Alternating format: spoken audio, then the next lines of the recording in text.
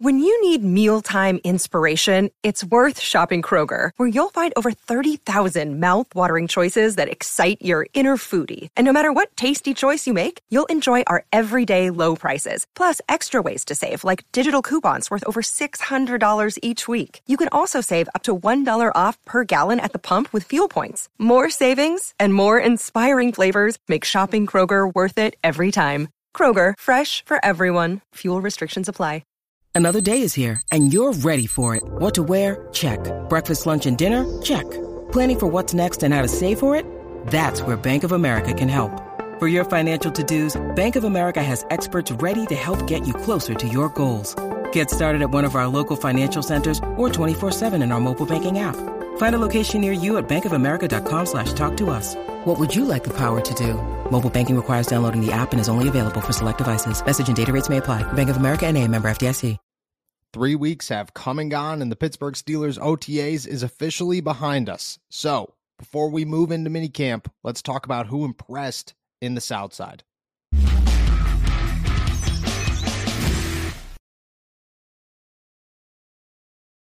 What's going on, everybody? I'm Noah Strackbine. Thank you for jumping on to Steelers to Go, your daily to-go cup of Pittsburgh Steelers news and analysis. Find us on youtube.com/All Steelers Talk or subscribe anywhere you get your podcast. Today, we are talking about the players who impressed during Steelers OTAs. It was 3 long weeks.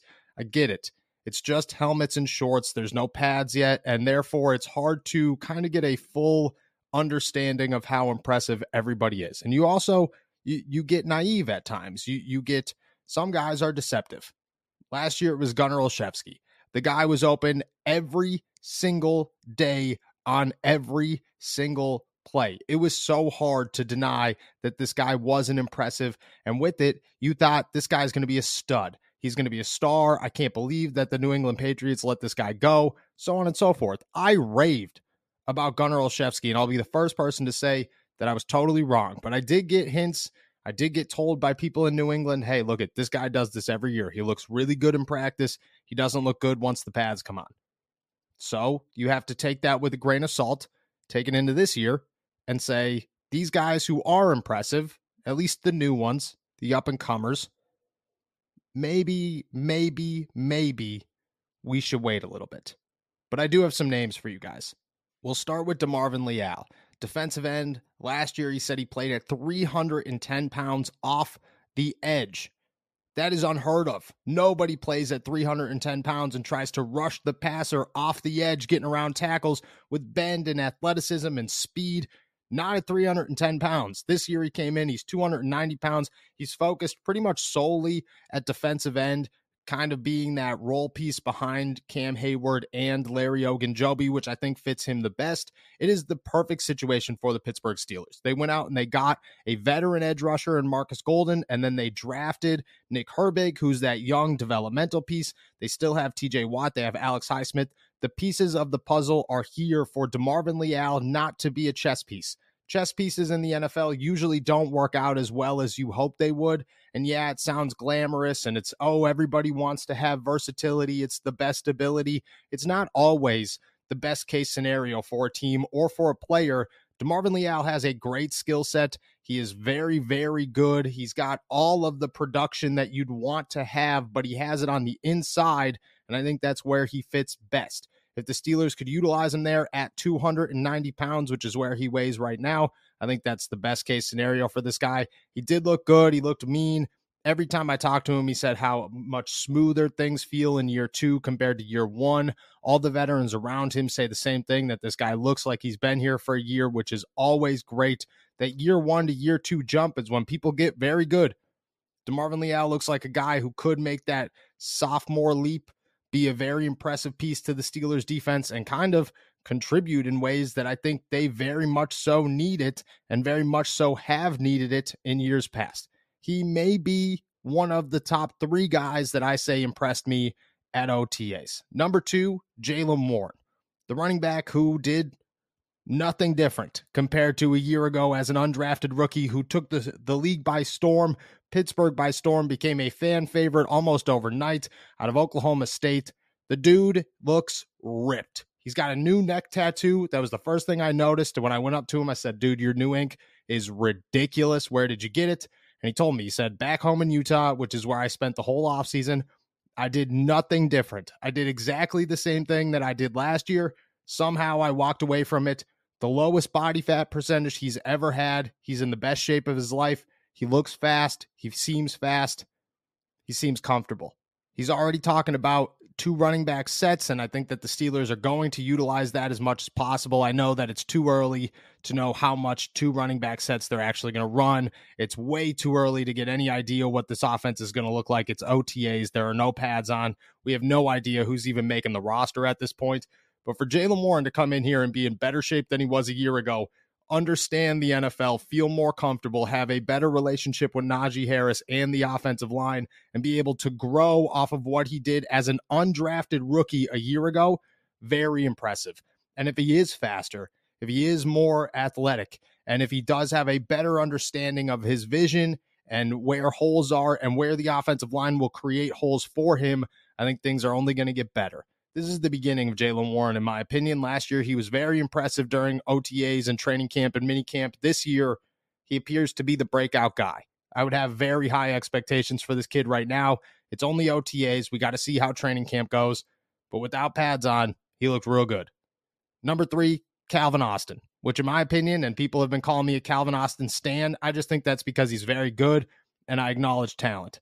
Calvin Austin was the most impressive person at OTAs. Every time I talked to this guy, he said how healthy he was, how good he felt out there. And then all of the veterans around him say, yeah, I don't know where he is physically, but he looks 100%. He looks like he's completely back to normal. He smoked Patrick Peterson, and Patrick Peterson went on a whole rant about it on his podcast. He's open all the time. And every time I talk to anybody in the locker room about Calvin Austin, Kenny Pickett included, they just say how phenomenal this guy looks, how good he's going to be, how much of a weapon they're going to utilize him as in the offense. Calvin Austin is the one where he looks very good. He is the most impressive player at OTAs. He is small. And in the words of Danny Smith, and I've said this time and time before, and I'll say it time and time again, little guys take big hits. This is where the Gunnar Olszewski thing comes in. You don't want to get too carried away with a speedy wide receiver who could utilize that speed in OTAs without pads on, without taking hits, and really burn everybody and look very impressive. That being said, training camp last year, he looked very impressive as well with the pads on. The expectations were huge for this kid a year ago. I think they should remain huge now. I think Calvin Austin is a secret weapon for the Steelers offense, and I think that he showed that right from the jump at OTAs, and people should be very, very excited about what this kid could bring to an offense in 2023. And we'll end it off with some rookies. Obviously, everybody made a huge deal out of Corey Trice. He had 2 interceptions in one day, a couple of pass breakups. Levi Wallace went bananas. Damontae KZ loved every second of it. Corey Trice is a playmaker. I will say that. The dude looked good, and to just have one good day of OTAs is all you're really looking for as a 7th-round rookie, because you're not getting the opportunities that a lot of other guys, including your rookie counterpart, Joey Porter Jr., are getting at this time in the offseason. Corey Trice is not a dude who's out on the field more than anybody else. He's not a dude who's getting extra priorities because he's a rookie and the Steelers want him to develop into something special. They do want him to develop into something special. They believe in his talent. They believe in the avatar corners that they're going to create between him, Joey Porter Jr., Levi Wallace, and Patrick Peterson. But he is a 7th-round rookie, and the Steelers are not going to give him special attention until he absolutely earns it. So to have one really, really good day is awesome to see. It is as good of a head start as you could get. When I talked to Corey, what I think stood out to me is that he understands that. I asked him about Joey Porter Jr. and the connection that those two have, and he said that that's his boy. They just met when they got here, but they've already formed a bond. However, when I talked to Joey Porter Jr., he said, yeah, I use Corey to just gain motivation and try to thrive off of his thrive. And when he makes a good play, I want to come back and make an even better play. Corey told me, yeah, I'm not really paying attention to Joey because I'm trying to make this roster. I'm trying to focus on getting the playbook down. I'm trying to make plays. I'm trying to be on the field as much as possible and not make any mistakes, because he understands where he sits on this roster. He understands that for Joey, he's going to get those opportunities. He's not going to be a bubble guy. They're not getting rid of Joey Porter Jr. as a rookie. they could cut Corey Trice. If he doesn't look good in training camp, he could be a guy that leaves. He's a 7th-round pick. 7th-round picks by no means are guys that are locks to make any roster. So if you look at him now and say you're making plays and your head's in the right space, that's a good place to start for a guy who is a 7th-round rookie. And I think Corey Trice has all the capabilities to be a star in this league. I think he's got all the talent. I think he showed that in college. He's got to stay healthy. He's got to continue to make plays, but I do like where his mind's at. Joey Porter Jr. would be the other one. That guy looked very impressive. He looks long. He looks like he can handle first-team reps well. He enjoys taking first-team reps. He enjoys the pressure that comes with first-team reps. Everybody around him says how impressive this kid is and how quickly he is to learn, how open he is to learn, which I think is huge. His dad showed up to the last day of OTAs, and he didn't bat an eye. He didn't even talk to him. He said, look, he knows he's got to stay in his lane, and I'll stay in mine. Joey Porter looks impressive. Him and Corey Trice clicking is huge. I think that this guy is going to make an early impact, and it's going to be a big one. I think that the Steelers want him to be their star corner of the future, and they want Corey Trice to join him eventually, but they understand that Joey could be that now, and they're going to try to get him to be that now, and they're going to push him a little bit, and he's going to struggle from time to time, but so far he's handled everything very well, and I would expect that to continue until proven otherwise. And finally is Nick Herbig, who I talked about on here the other day. My bold prediction right now is that he's going to be a contributor early and often for the Steelers defense, and I still hold true to that. The guy had a few sacks the other day at OTAs, and it ended with a bit of a quarterback touch because he was just a little too ramped up and everybody got upset, and he did get a little bit of trouble for it, but I took that as a positive. I took him acknowledging that he's got to be more professional, as he told me, as a positive. You have that much juice where you are just like, I don't even care. I am zoned out. I just need to get to the quarterback. That's got to be a good thing, right? Like, I get that a mistake happens. I get that this is the NFL, but you've been in the NFL for 2.5 weeks when you made that mistake.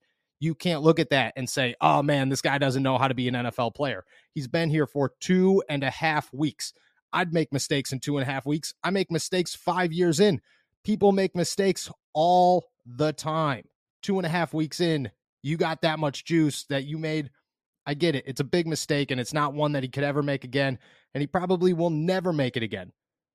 But right now, to have a good day, I mean a very, very good day, and to hear about Alex Highsmith rave about him and TJ Watt talk about how they've known each other for a long time, and Marcus Golden say how he's already latched on and asking questions, this guy is going to be good.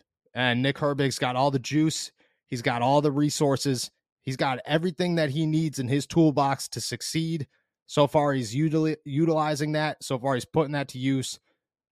And I think that he's been impressive at OTAs. That's got to carry on. Edge rushers are a bit different. You got to put pads on. Can you beat tackles when they're physical? Can you beat tackles when this isn't just hand placement? If he could, which is huge because he is a smaller outside linebacker. He's got very short arms. If that could happen, I don't know. I think he's going to be good. I think he's going to surprise a bunch of people, and I think that a lot of critics, a lot of naysayers about his arm size are going to go away. We'll see what happens when the pads come on, but through 3 weeks of OTAs, phase 1 of the Steelers offseason summer workouts, those are the 6 guys that got my attention, and they're definitely 6 guys that we should keep watching as we move into minicamp and into training camp. I logged off as I was done recording this podcast, and then it clicked that I forgot a name, and I couldn't come back on, and I know that this will be in the middle of the podcast, and it will make no sense to a lot of people, but I had to come back on and mention this name as well. Elijah Riley signed with the Steelers practice squad last year, was claimed off waivers, played in 4 games, didn't really do much, 5 tackles off the bench. I think he played about 20 snaps on defense. The rest of them were on special teams. This year, he's moved down into the nickel spot, has already been impressive. I caught him rushing off the edge very, very smoothly, and I went and talked to him about it, and he said that that's where he feels most natural on a football field, that the Steelers have him in that nickelback slot corner competition, and that he expects to be a very versatile piece for this defense this season because now he has an understanding. He said last year when he came in here, even if he did know what was going on and he was able to pick things up, because the guy strikes me as a very intelligent football player, he came in mid-season. He wasn't able to ask important questions. He wasn't able to really get adjusted because he had to move on the fly and he had to not interrupt their season process. This offseason, they've said, hey, stick to nickel, get that down. We want you to work there. He's taken full advantage of that. He enjoys blitzing off the edge. He said that was what he took most pride in college and coming into the NFL. I think that he looks a lot more natural in the slot than he did at the safety. I think he's definitely in the mix to compete with Chandon Sullivan and Duke Dawson. The Steelers are going to keep one of those three, and I think Elijah Riley, while Chandon Sullivan is probably the favorite right now, should be a sleeper to watch. And a guy that, if he continues to impress, much like he did at OTAs, I would put him in the mix to say he might make this 53-man roster.